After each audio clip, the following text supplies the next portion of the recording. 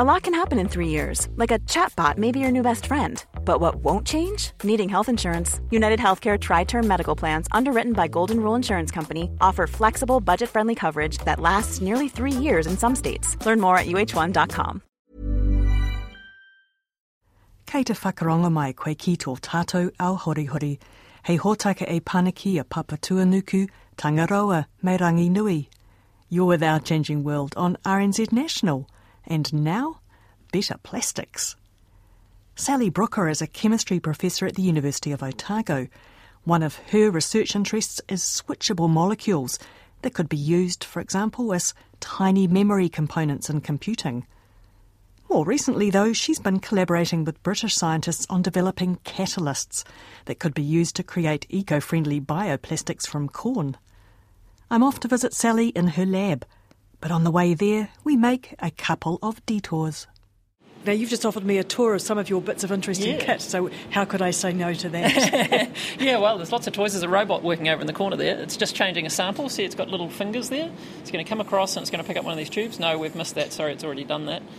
And now it's running something called an NMR spectrum. And what that tells us about is the structure of our compound, so how the atoms are arranged in our molecule and whether or not that's what we predicted. So we have a good idea of what the picture that comes out of that machine should look like, and we can compare it with what we get and go, yeah, that's not quite what we thought. Something else has happened, or it's not quite clean. There's a bit of another set of signals in there that shouldn't be there. So we might have to purify the compound a bit, It's a bit of a messy mixture.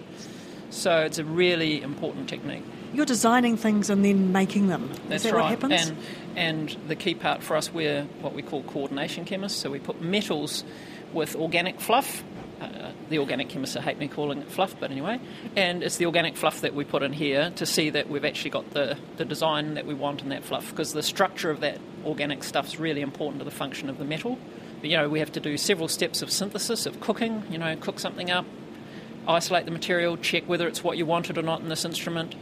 If it is, you can go on to the next step, make the next tweak, because you build this fluff up in a series of steps so you can get the structure and the shape of it that you need. So it's a bit like making a recipe and then checking it. Yeah, absolutely. Yes, it's like you have to test the cake at each step, little bite. And just like in cooking, you can burn it too. I mean, you can have things that just completely don't work, which is the equivalent of a burnt cake, basically. That's science, though. It is. I mean, most things don't work when you try them. So the door says X-ray suite? It is, but it's more than X-ray now. We've got lots of toys in here. Now, this is my super exciting room, because this machine here is an X-ray diffractometer, and it works out for us where the atoms in our molecule are in space. So we actually get a three-dimensional picture of our molecule with this technique. We have to do quite a bit of work with the raw data that comes out of the machine, like you always do, but you actually see the atoms in space in 3D. It's just brilliant. You can turn your molecule round and you can see, is it twisted or flat there, and is this in the plane of that, or is there, lots of detail. And for metal complexes, you also get metal to nitrogen distances, so the actual bonding and angles, the bonding of the metal ion, which is critical to its properties. You find out all the details from this guy. Really, really important. Now, looking through the little window, it almost looks like it's got dry ice smoking away in it. That's correct. It happens to be liquid nitrogen boil-off, so these big dewars here have liquid nitrogen in it, which is really cold, but it's just the boil-off of that. And so the crystal is kept at about 100 Kelvin, so very cold. And that stops the atoms wiggling around too much. We don't like them wiggling around. We like them to stay as still as possible. If they move around, it wiggles, and the whole thing wiggles, and the pattern gets washed out a little bit. So keeping them cold is great for the best data. Now, as I say, we normally run at 100 Kelvin, but we can choose the temperature. If we want to run this at room temperature, we can, and let the atoms wiggle a bit more. And that can be important for our switchable molecules. We do switchable spin crossover sorts of molecules. So you can do a structure at room temperature where it's in one state, and then cool it down and you get the other state, and you get the structural detail for both. So it's really powerful. Why do you want something that switches states? That hooks into my interest in nano memory, so replacing like silicon chip type devices, which we're using at the moment and making smaller and smaller circuits on, replacing those with molecular sized memory components, so way smaller, and then assembling those into something more like a brain. I think we're going to try and talk about polymers today, aren't we? We are. We'll get there eventually. So inside a very busy lab. Yeah, it is. It is. We do a lot of synthesis, so that typical image you would have in your mind of what a chemistry lab looks like, this is pretty much what it would look Flasks like. Flasks and columns and test tubes and lots of spinning. And lots of pretty shapes. We can just go around here, we'll have a look at this fluorescence testing. See the colour there? Under UV irradiation, it glows in the dark, so you get that lovely blue fluorescence. Yeah. And you can see that at nanomolar, so that's 10 to the minus 9. It's very, very dilute concentration. So we've made them primarily to be polymerisation catalysts, but this guy has this added bonus of being strongly fluorescent and specific too for zinc, yeah? Yeah, so it's always an exciting surprise that pops up in science every now and again. You make it for one job and lo and behold it does something else extra, which is particularly fluorescence, which is always a nice pretty colour and so on, which makes things a bit more exciting. And the fact that it's selective for zinc and is so sensitive that you can see the fluorescence at such low concentrations means that it could be a detector for zinc. And zinc's very important in the body, for example, so you could imagine applications coming out of that. Whether we'll pursue those is another matter, but because it's primarily being made for testing as a catalyst, because we've got these really active catalysts for polymerising or putting lots of building blocks together to make plastic. So Hannah over here is also trying to improve on her first-generation catalysts. And we've got a reaction going on in here, haven't we, Hannah, that's one of those possibilities? Yeah, hopefully.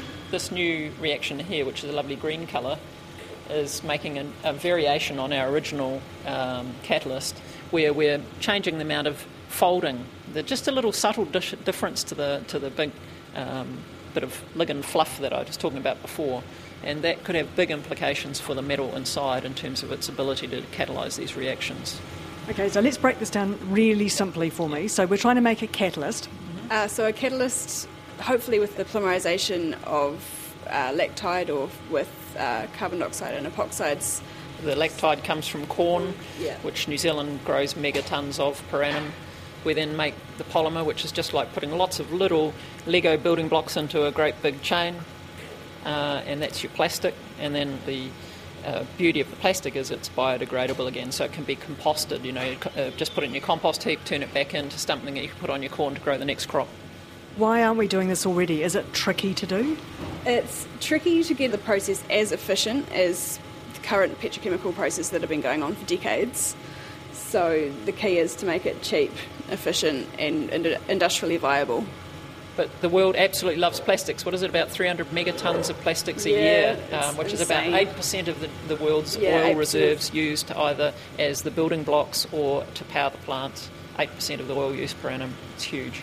And you've got plastic waste everywhere as well. So I think if we can go from a biomass material that's then biodegradable, New Zealand should be well positioned to make the most of this, right? We grow a massive amount of corn and of wheat, both of which are good for lactide. But we're interested in making polymers or plastics out of other building blocks as well. But that's one of the ones that we're very interested in. And Hannah's been involved in a lovely high-impact paper with our collaborators in the UK, where we've had absolutely amazing activity for one of these zinc catalysts that Hannah's been involved with. So we've started out with a bit of a hot result, and now we're trying to top that with some of these variations that she's busy working on here, and also Stuart is working on as well. So what do your collaborators in the UK do? What's their part of the process compared to what's your part of the process? They're absolutely the experts in polymerisation. We're great at the design of this organic fluff to hold our metals the way we need to hold it, and we've come up with a completely new system from the ones they've been studying, and they do all the testing. What's the metal in this? We're looking at zinc. Zinc's very earth abundant, so it's cheap and easy to get and non-toxic. It's not coloured, like a lot of transition metals are highly coloured, and that can come through in trace amounts in the polymer, and often people want a clear, translucent polymer. Is it easy to work with? I'm having my issues at the moment. Yeah, when we send the organic fluff over to the collaborators in the UK, they use quite harsh environments to get the zinc inside. So at the moment I'm kind of working on more gentle methods, and it's trying, but I'm sure we'll get there soon enough. Again, this depends a bit on the organic fluff. Yes. So the systems that Hannah's got here, it seems to be a bit harder to get the zinc into those, and we've got a bit of experience with that now. But we made a change to the organic fluff, which is what Stuart's been working on, and he has got zinc in reasonably readily. So it's so dependent on the system. But of course, that doesn't make it a better catalyst. It may be that the one that's hard to get the metal in is going to be the better catalyst. You don't know till you try them, right? So what excites you about this project? The applications, how you can really see how it could make a change in the world, and I really like making macrocyclic ligands. Macrocyclic, explain that to me. If we talk about our organic fluff, it's like a big circle, kind of, cyclic shape that captures the metals nice and snugly inside. The fact that the metals are sitting in a ring makes them nice and stable, a bit like for hemoglobin, you've got iron sitting in a porphyrin ring that floats around carrying oxygen around your body. It's a nice stable system because it's in a ring, so you have more control as well as greater stability. So these are definitely a positive for us in terms of making good polymerisation catalysts. Just picking up on your Lego analogy, Yep. which is working for me visually. So I can imagine putting together a whole lot of Lego blocks, but you can put them together in all sorts of different shapes. Like you could just make a long line. You've talked about circles. What impact does the shape that you're working with have? The shape and the length of your Lego structure. Even a subtle change can have quite a big impact on your end product, so it can influence whether the end product is, say, see-through or a white cloudy kind of colour, how bendy it is. Often different applications you want different rigidity. So how many experiments have you done? How many of these have you tried? Just counting up in my lab book, I'm up to setting up 351 right now. So do you keep generating different variations and going, okay, this is what this one does, this is, if I change this little aspect of it, this is what happens to it? Yeah. Is that what you're doing? Yeah, essentially, yeah. Just trying new designs and then seeing what they do, because we can't predict entirely what they're going to do, and it's always exciting to see. There are polymers of this type being made Yes. already industrially, but only on a very small scale. And it's that thing that if we can make the process a lot more efficient, and perhaps also if we can control the details of how the building blocks are assembled to give us different types of plastics rather than just one bog standard one. If you can make a range, that means you'll have a range of properties so they can be applied to different uses. And so there are a lot of reasons to try and do better than we've got at the moment.